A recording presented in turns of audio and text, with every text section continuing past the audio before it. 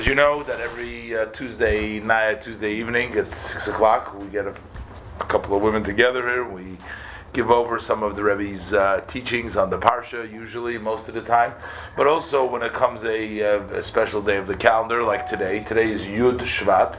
Yud Shevat means the 10th day of the month of Shevat. Today is the anniversary of both of the passing of the previous Lubavitcher Rebbe. His name is Rabbi Yosef Yitzchak. He passed away in 1950. The Rebbe, his son-in-law and successor, who became the Rebbe, also in Yud Shvat 1 year later. Took a year convincing the Rebbe to want to accept it, and the persistence of the Hasidim, the Rebbe accepted it. So today is really a very special holy day for us, because today is the day really that the Rebbe became our Rebbe and continued the legacy of the previous Rebbe. I also want to tie it in a little bit, just briefly, with a little bit with the Parsha. Of course, we're learning the portion of Bishalach. I want to pull this chair out. We're learning the portion of Bishalach today, and there's a lot of different hints, and but I want to talk about the general theme. We talk about the last week. We talk about the Exodus of Egypt, that the Jews are leaving Egypt, and this week already, when they're leaving, and then the Egyptians are running after them, they're facing the sea in front of them, and the Egyptians behind them, they're crying out to Hashem, and God makes the miracle, splits the sea, and the Jews go through the dry land, the whole story. But I guess one of the issues we have, we read it every year, the story, but one of the issues, questions we have, why were the Jews in Egypt in the first place? What did they do? Why were they made into slaves? And then what was the benefit? How they became a people. They trained them to, but it seems almost unfair. It seems like why the whole Jewish history is unfair. Why are we always picked upon? And we find ourselves throughout history. The various different kinds.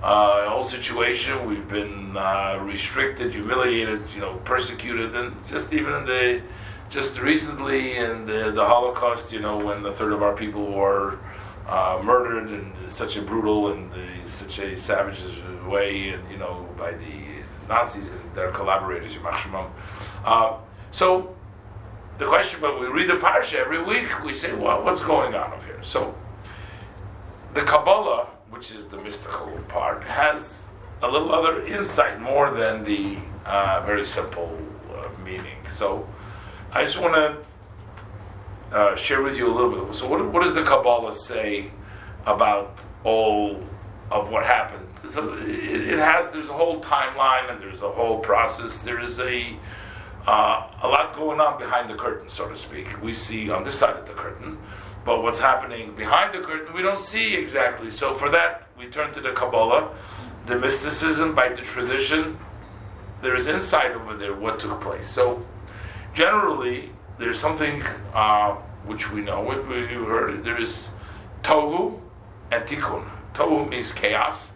Tikkun means fixing, correction. Tikkun olam. What's chaos again? Tohu. Tohu means chaos. Yeah. What does it mean? So it says that initially when God decided to create, He created spiritual worlds, and there was a world which we call the world of chaos, the world of Tohu. What is the world of chaos? The world of Tohu was a very powerful, intense light of godliness, Hashem.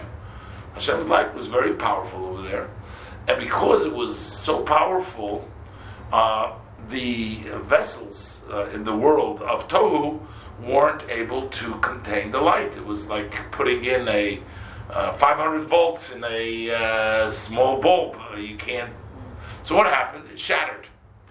Some of the vessels shattered. From the shattering that took place, so the different sparks fell in various different places. That was actually the parts that fell from a very high holy place into very low, into very far places. Far meaning distant from Hashem, and in the negative side, and the other side.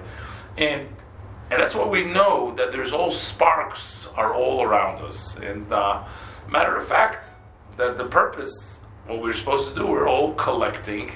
When we're doing Tikkun Olam, we are taking those sparks. The sparks are everywhere. The food we eat, the air we breathe, everything that we do in every activity, every mitzvah we do, everything that we do, we are taking those sparks that are everywhere and we are elevating. So the way the Kabbalah says, there were 288 sparks that shattered from that Shviras HaKelim, from that breaking of the vessels. 288. How do we know? Rapach Nitzusis. What? How do we know that? Yeah. That's the Kabbalah. Well, it's based on some hints from the Torah, when the Torah says Ruach Elikim Mirachefes. So the word Mirachefes, the Spirit of Hashem was hovering. So the word Mirachefes is Reish Pei Ches, has in it the letters. And, basically that's what it means. Kabbalah means tradition. I mean, how do we know anything about things that we don't see? So that's been passed along by tradition. That is the meaning of Kabbalah. So I'm just sharing with you what the Kabbalah says about. So it says that when the Jews were in Egypt, the purpose, according to Kabbalah, was to collect those sparks.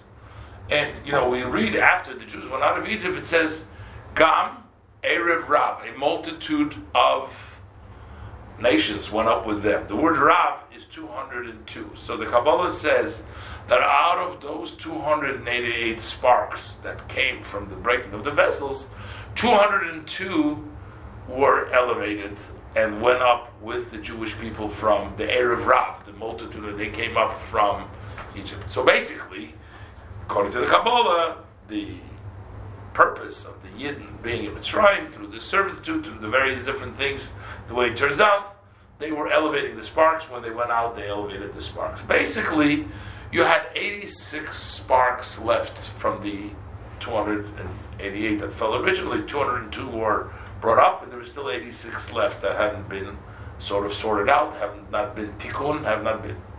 Question is, of course, the Jews spent in Egypt 210 years, maybe one pasuk it says 400 years, depending when you start counting, or 430 years in one pasuk. So various different countings, the way to count the times that the Jews were serviced, but they were able to, in 210 years or whatever, able to sort out 202 sparks. So why is it taking thousands of years for those 86 sparks that were left? Why is it taking so long? Why are we having such a... And what will happen when those 86 are... Oh, and the 86 is what we're dealing with still. Because once we take care of all those sparks, then the redemption comes. That's why the Jews, at that point, there were 202 sparks. But we are in exile to collect those sparks that were left over. How do we collect the sparks? By all the service of Hashem, Tikkun Olam, doing mitzvahs, learning Torah. Whatever we do, we're fixing. When we will ultimately elevate all the sparks, then the Geula, then they will come. You'd see us Mitzrayim from this exit. But the question is, why are we spending so many years doing it? Why hasn't that happened yet?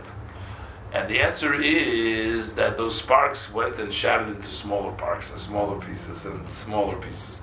So now they've gone into further and faraway corners, and it's a hard job to collect them all, to bring back those sparks. And metaphorically speaking, the Jewish people, especially in this after the Holocaust, were both. And this period of time that we're living in since the Holocaust, we've been shattered in both, in the physical sense and also in the spiritual sense. In the physical sense, it doesn't need any much explanation. People, we were devastated. We lost a third of our people. People were lost their families. They lost their faith. They lost trust in humanity. They didn't believe.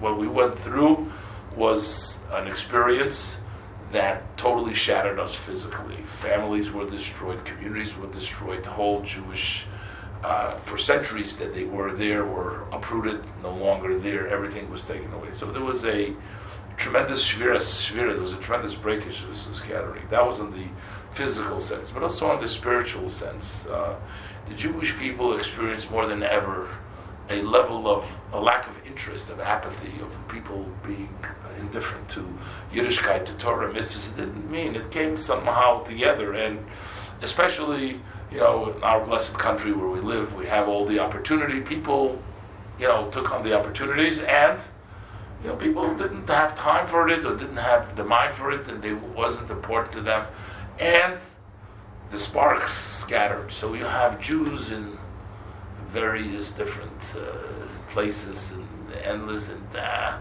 people don't even identify themselves as Jewish. People don't care about Judaism. It doesn't mean anything. And these are sparks that are sort of been shattered even further and gone very, very far places. So Hashem had pity on the Jewish people and sent us the previous Rebbe and the Rebbe to inspire a generation to help us collect those sparks, to help us rebuild. Nobody would believe after World War II that Judaism will be rebuilt, there will be a renaissance, that there will be such a rejuvenation that you can be able. People think that Somis HaYeveshis, the dried out bones, like the prophet says, Hatichyana at Somis HaEla, can these bones ever live again after everything that we suffered? Could this ever be possible that we should get a no life? Could there be new energy here? No. And Hashem sent us a leader in the form of the Rebbe. And the Rebbe sent to those sparks, he says that every Jewish soul is a spark, is important. There's nobody too lost, there's nobody too far, there's nobody too distant. We have to reach out, and we have to be able to, with an endless amount of love, with not judgmental, with education, with showing the way, leading by example, living lives that are worthy of being a connection to Hashem, to show and to lead. And that's why the Rebbe established all of the various different shluchim, the Rebbe's messengers all over the world, to take those sparks and bring them back, to help people find themselves and to help everybody at their levels. Don't give up on anybody. Don't say that anybody. Those little sparks, and that's really what we are. What we're hoping for is is that we'll finally get the Jewish people to recognize. Here, the tikkun, those go together. When we eat something or we make a bracha, we do a good deed. So anything we do has a spark, and by doing it in the positive way, we elevate it, we bring it closer to Hashem. There's... Yeah, go ahead. So I've been thinking about, I was reading something, somebody wrote a book about how people who try to do tikkun and fix the sparks, the broken sparks, and gather them together and do tikkun, that they're getting disillusioned. Because they're having a hard time? Well, I mean, you gave out some very specific numbers, and then all of a sudden the sparks were everywhere, and so like if I drop 3 crumbs on the floor, I know I can pick up 3, and then the positive reinforcement, the floor is clean, right? But there's so many sparks, it's overwhelming. How do you know if you're even getting anywhere, particularly today with Judaism becoming more and more watery? It seems daunting. Okay, good question. I don't know the exact answer. And the next 10 Torah T okay, classes. But... Next 10 Torah T classes. Okay. But I just want to say this. I will leave you with this idea, because I do want to get going to the OL. And so I just want to share this. There's various different tzaddikim, righteous people. That's why Hashem sends us leaders that encourage us, that help us and push us and guide us and tell us about that Mashiach is on the way, where we are collecting the sparks. We are doing the right things. Maybe we're not yet enough. We have to hold out. We have to hold it a little longer. I mean, the reality is, a lot of times people, when they give up, they lose later on because they should have held on a little bit longer. People sell the stocks right before. It's went up, and then they say, "Oh wow, what did I do?" Yep. You know, or like they have the story. I should have held on a little. You never know exactly. You know, like they have this story about a non-Jewish person wanted to experience a seder. His friend, he had a Jewish friend. He told him the Jewish seder. So he says, "Go to the seder, but don't eat anything because the Jews they serve a lot of food." And it comes to the seder. Anyways, they start drinking the wine and the myrrh and the charosis, no food. Finally, you know, he couldn't stay anymore. Well, the kids were asking all the manishtana, the questions. It was just too long. So finally, he slams the door. He says, "Hey, you Jews are not hospitable. This is not." He meets his friend. He meets his friend the next day. He says to him, "What happened? What was your experience like?"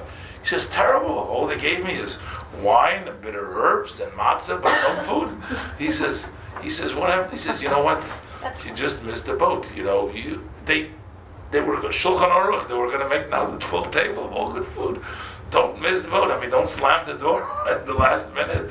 It's coming. So we have to hold out. Yes, we need to be encouraged. It's been a long process. It's a discouraging process, but we got How do we not give up? That's why we come to Torah Team. We encourage each other, and we strengthen it. We provide. You use the meditation group, whatever it is, to try to find Ishas Rei Yazur. We try to give support to each other to hold on and not give up. But I wanted to say that there is tzaddikim. There's two types of tzaddikim, of righteous people. Some tzaddikim, some righteous people teach you. They give you ideas. So you ask a question, they give you the answer. They give you some logical. They give you means and ways in order how to serve Hashem, because they teach you. They inspire you by giving you ideas. But then sometimes tzaddikim, who maybe you don't have a contact with them, but you just you see how holy lives they live, and you see how pure, and you see how beautiful, and then you say, "Wow!" You know, and so you get inspired just by knowing of them, or seeing them, or watching them, even though they haven't taught you anything. And with the Rebbe we have both. I mean, this is actually with the Rebbe we have both. The Rebbe taught endlessly, but then watching the Rebbe's life, just seeing how the Rebbe led his life, it just gives you such an inspiration. Those who are privileged to see and experience and be with the Rebbe, really, you know, there's something so powerful, so meaningful, it's so uplifting. And like you say, in such a world today, there's just so much discouragement, and you want to be uplifted. We're all looking for some sign from heaven, you know, somehow, you know, and we all look. There's a lot of beautiful, stories. You know, I told the other day about the story. It just comes to mind because I just really talking about this fellow. He lived in Georgia. He was becoming frum, and he met this girl to Brooklyn. He would come all the time, and then his friends told him, "You know, you're gonna do you're gonna get married. So you should go to the ohel to the Rebbe."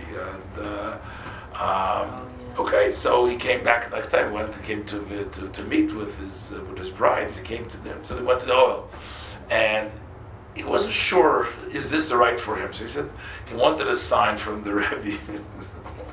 So there's a video over there. Those were the oil. So the video is playing. So he sees this old video. There's somebody coming to the Rebbe. So the Rebbe is looking for Yitzchak from Georgia. I forget what his name is. So I think that was the name. His name was Yitzchak. I forget his name. Happens to be his name. The Rebbe is looking from Georgia, but he's from the state of Georgia. So he says, "Wow, the Rebbe is looking for me." And then the Rebbe asked him to sing some song. So he says, "What song are you going to sing?" So he says, "Od Yeshama Bar Yehuda," a wedding song.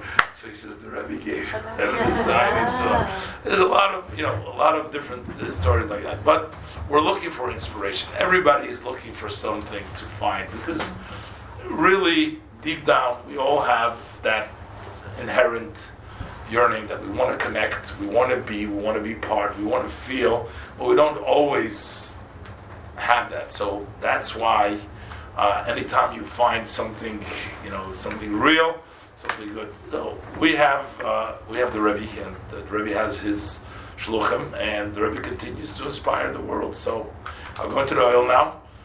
Those who want to write the name, I'm going to put the note in for you for the Rebbe, and hopefully the Rebbe will answer. The Rebbe will answer your